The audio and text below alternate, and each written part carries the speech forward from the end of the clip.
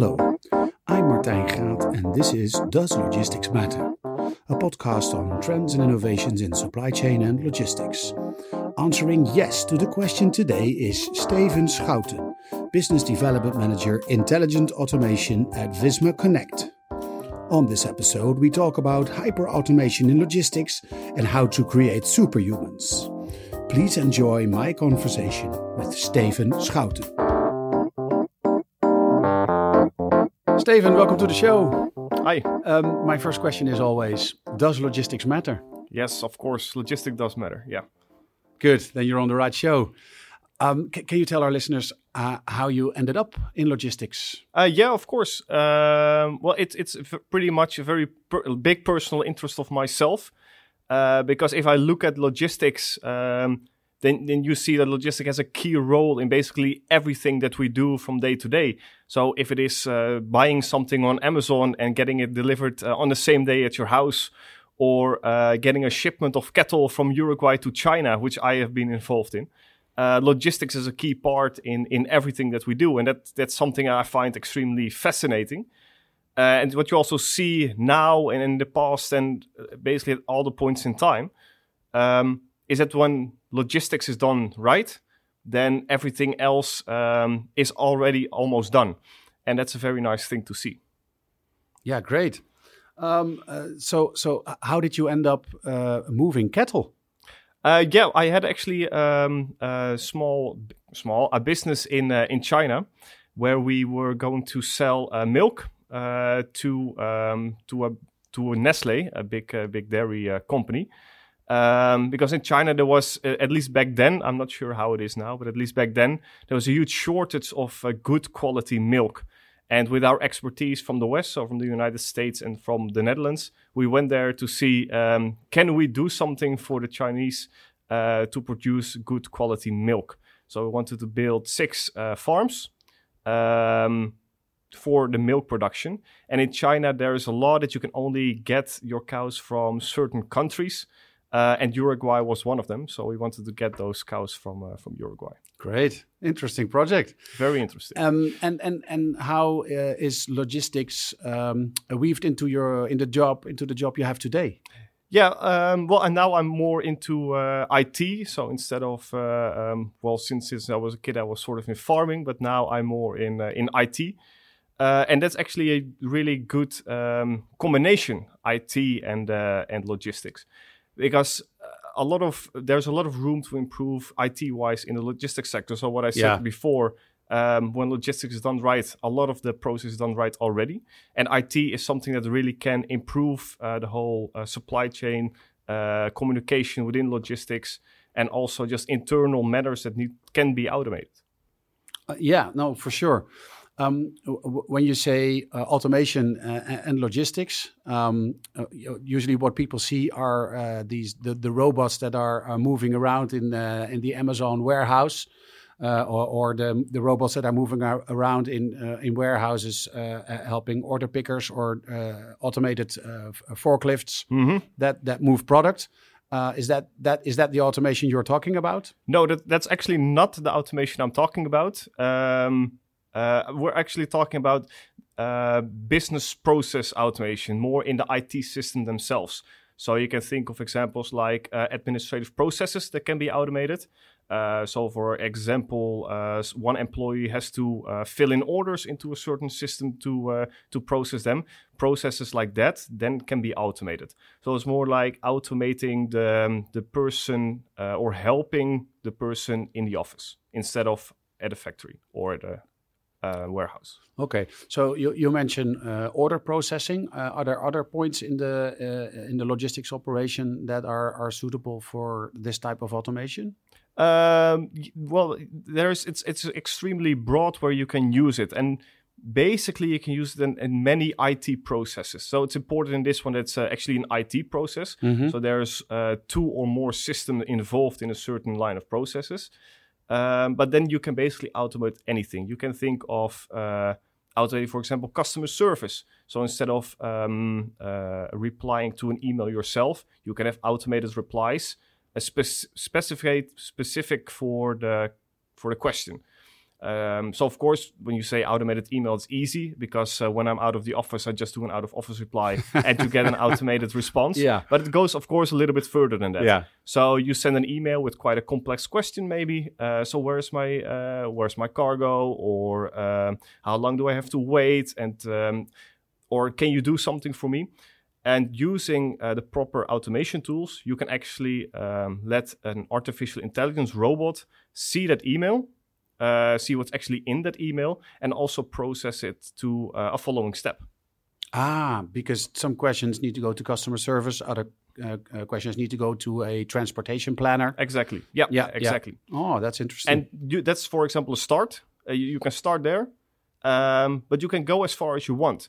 So first, you mentioned it actually absolutely correctly.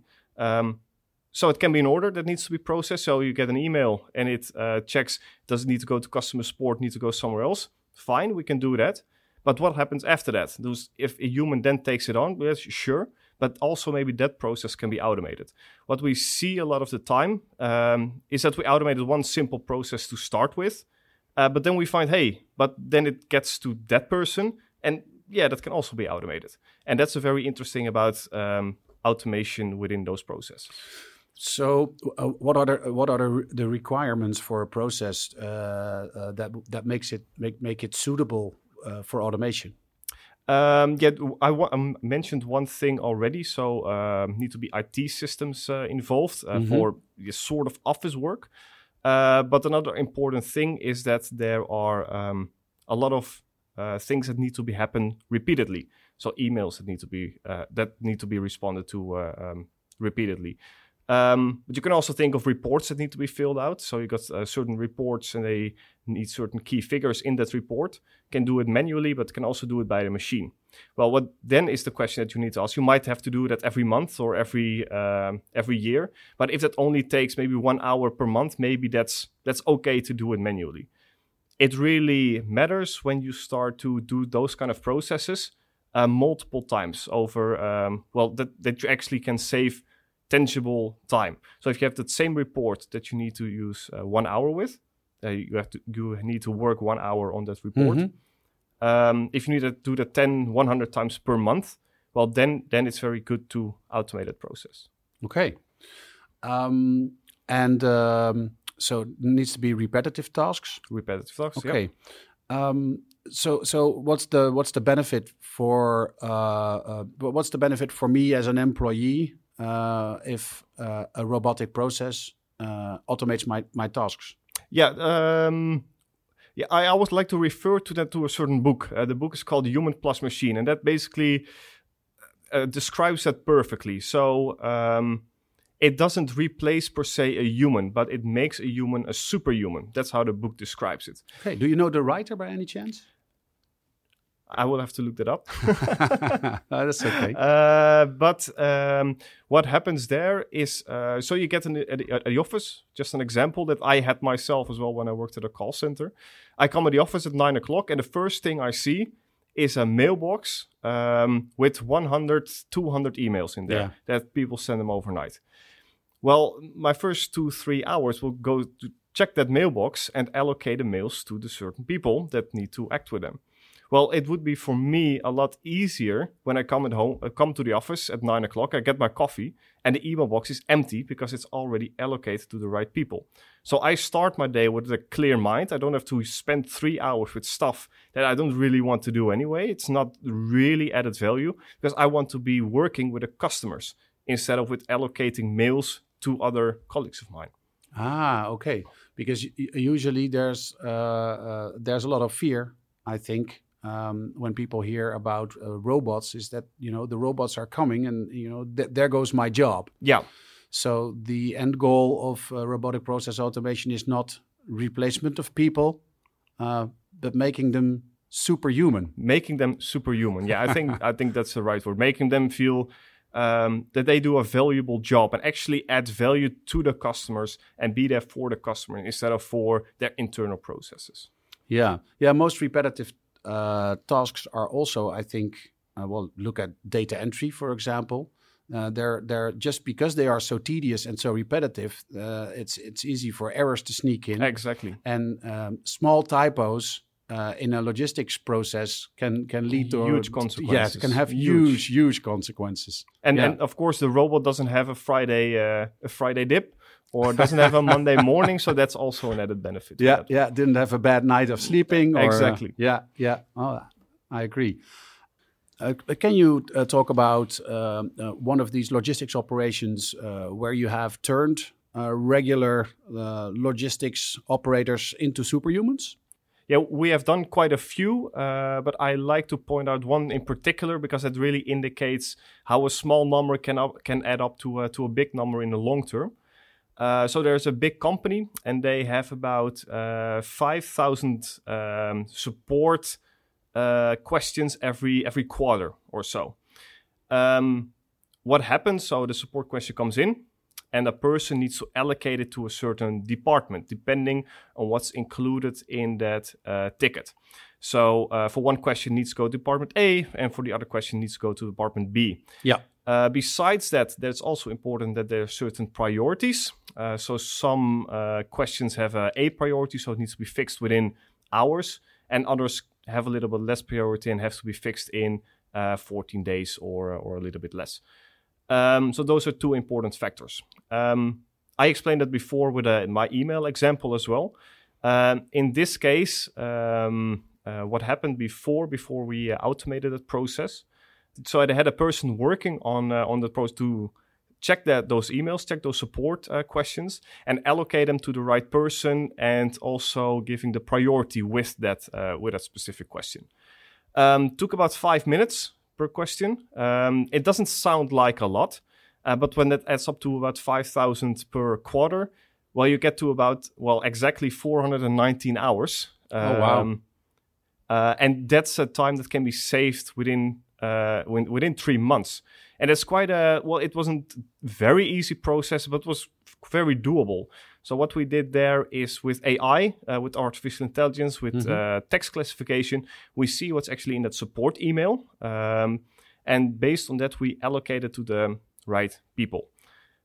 And it's also, which makes it really interesting, is that also it learns itself. So a support ticket can contain open text. And open text is, maybe there's people listening who have a background in artificial intelligence. It's extremely difficult to process. Well, it's difficult to process because it can change in any time. So one question I can ask you, I can ask it 20, 30 different ways while asking exactly the same thing.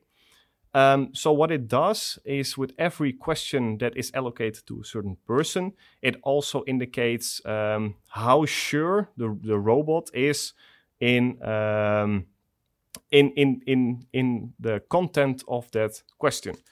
So, for example, if it's 80% sure, the robot is sure enough, and it goes right to my colleague. If it's only 50%, so we say the robot is not too sure, then we have a person look at it, see if it's okay or if it's not okay.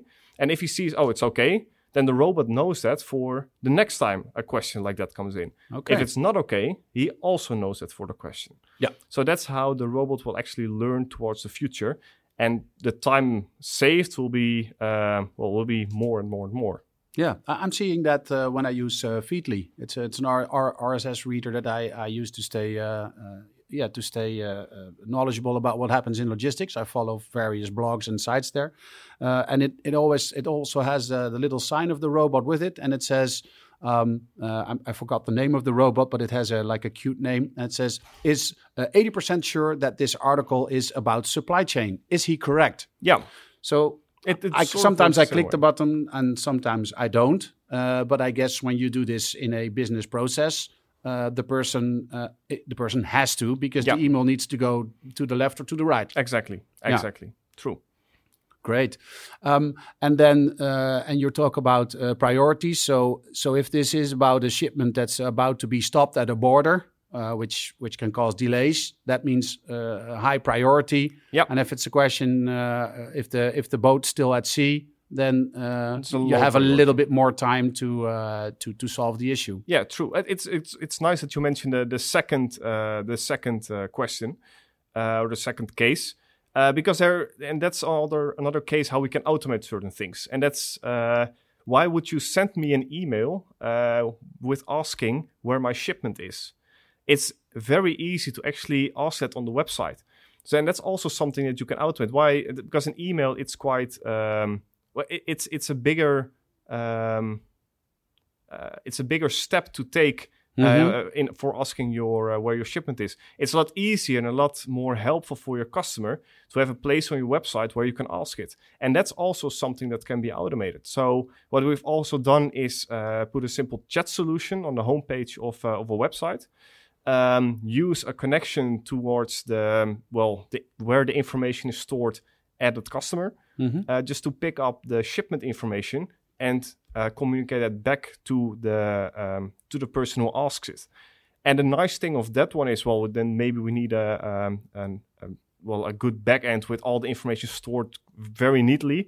But that's not the case, because what we can also do is use, that's called robotic process automation, is get the information from an Excel sheet or from a Word document. It doesn't matter where it is, and we can get the information. As long as the robot is instructed so it knows where it gets the information, it can get to the next step in the process. Yeah, so it can grab information from a warehouse management system or an order management system or a transportation management system.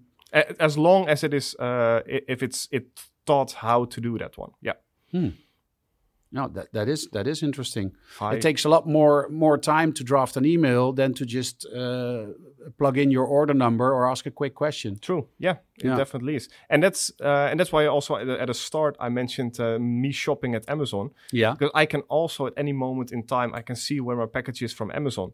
And somehow within business-to-business logistics, it's a lot more difficult to get your shipment information. And this might actually be a good first step that you can take to make that more clear for your customers. To hey, where is my shipment? Where is my cargo at the moment?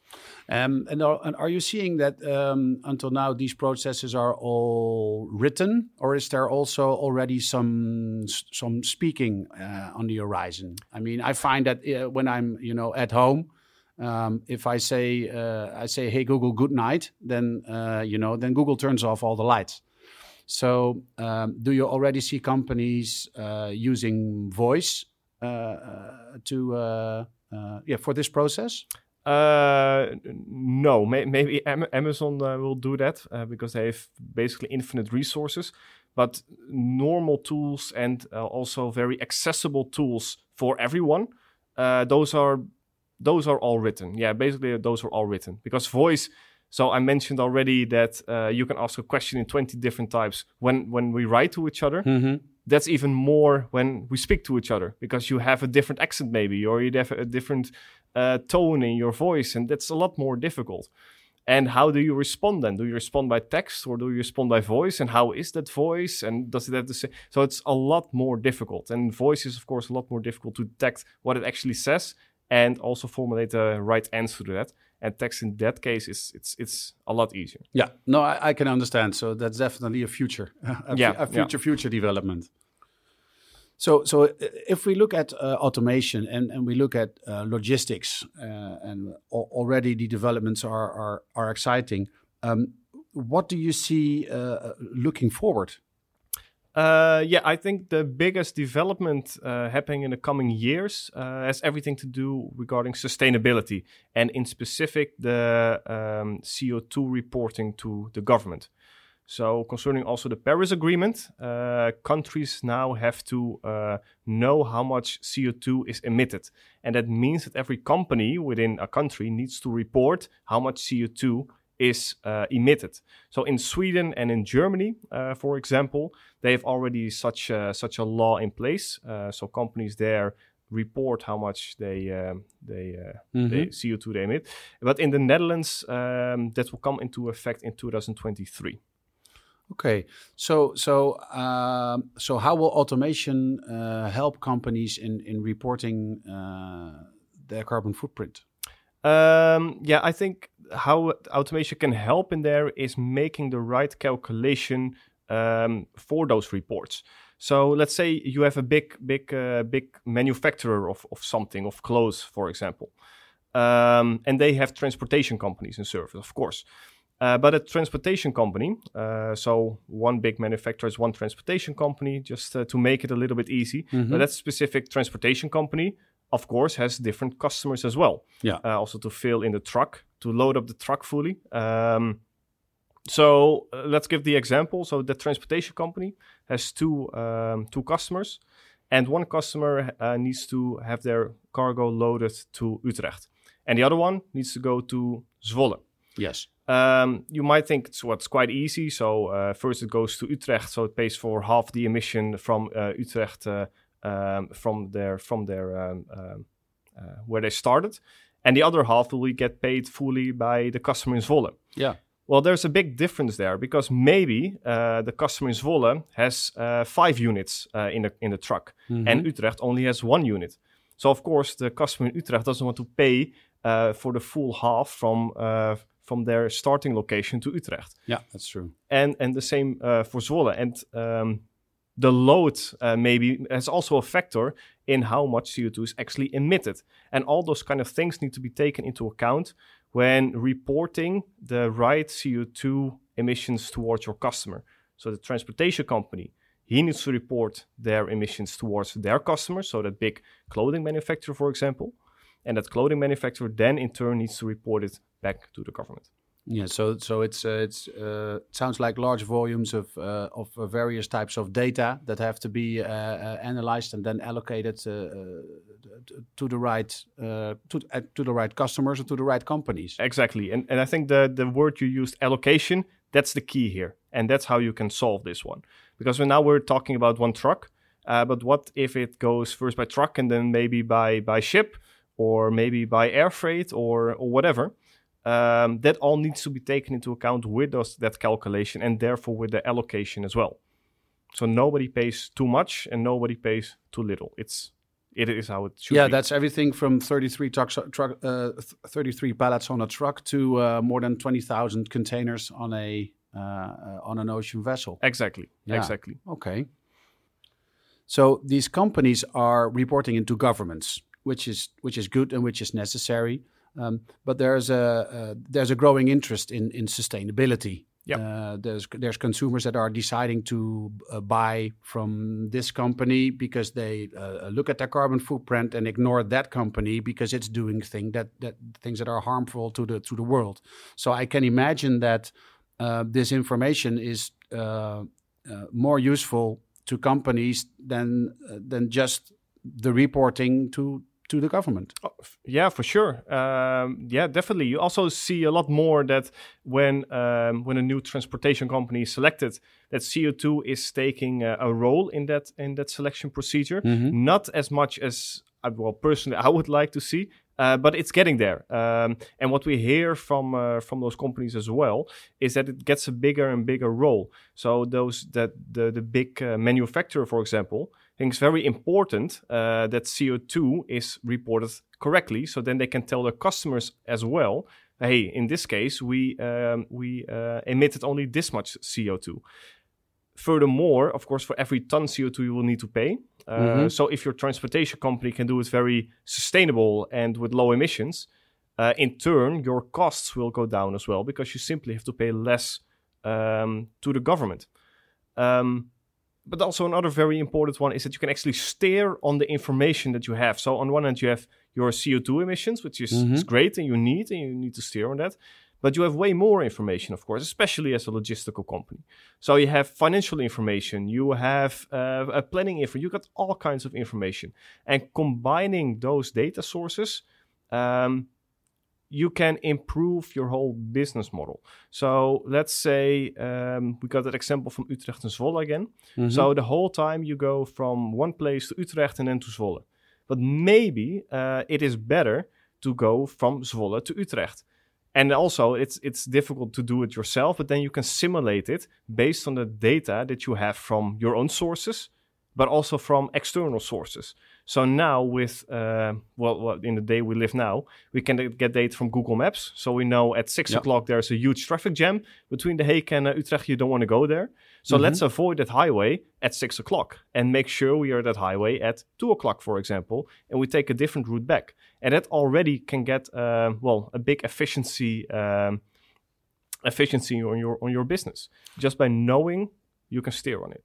Yeah, so that's, I guess, what I was saying, the huge amount of data. So I'm guessing this is also where hyper-automation comes back into the game to help with this. Yeah, definitely. So you got indeed a huge amount of information, which is spread over a big amount of systems. Yeah, internal systems, external systems. Exactly, internal systems. And sometimes, in some cases, they're not even internal systems, but they're still an Excel sheet. But that's the strength of hyper-automation, that you can get those data points from different systems or from different Excel sheets towards one clear overview, and you can combine what you want to combine. So I want to combine CO2 and my financial reports. Sure, I can combine those two. I want to combine CO2 with the planning. Sure, I can combine those two. And that makes it really easy. Steven, thank you for that. I think you clearly explained what hyper-automation is and what the power of hyper-automation is. Do you have any closing thoughts for our listeners? Yeah, I would say realize what you have. Because you, of course, your core business is, for example, transportation, but you produce so much data. And all the data is usable in some way or form to measure your performance better, to steer on the data that you produced in the past. And that's important. Just be aware of what you have. And then you can start, hey, I have that data. I produce this data. Now what can I do with it? And that what we can do with it, that's exactly something that we normally help with. Excellent advice. Thank you. Thank you very much. Thank you for listening to Does Logistics Matter? For more on trends and innovations in supply chain and logistics, visit our blog on logisticsmatter.com. This podcast was produced by Dimitri Vleugel. The music is based on a sample by Ruggerman and produced by Michael Spengler. This episode was sponsored by Visma Connect. Visma Connect empowers citizens, companies and governments through secure, efficient and qualified digital information exchange worldwide. They do this by designing, building, connecting, analyzing and managing information chains and data sharing ecosystems for the public, healthcare, logistics and financial sectors. For more information, please visit vismaconnect.com. That's VISMA Connect.com.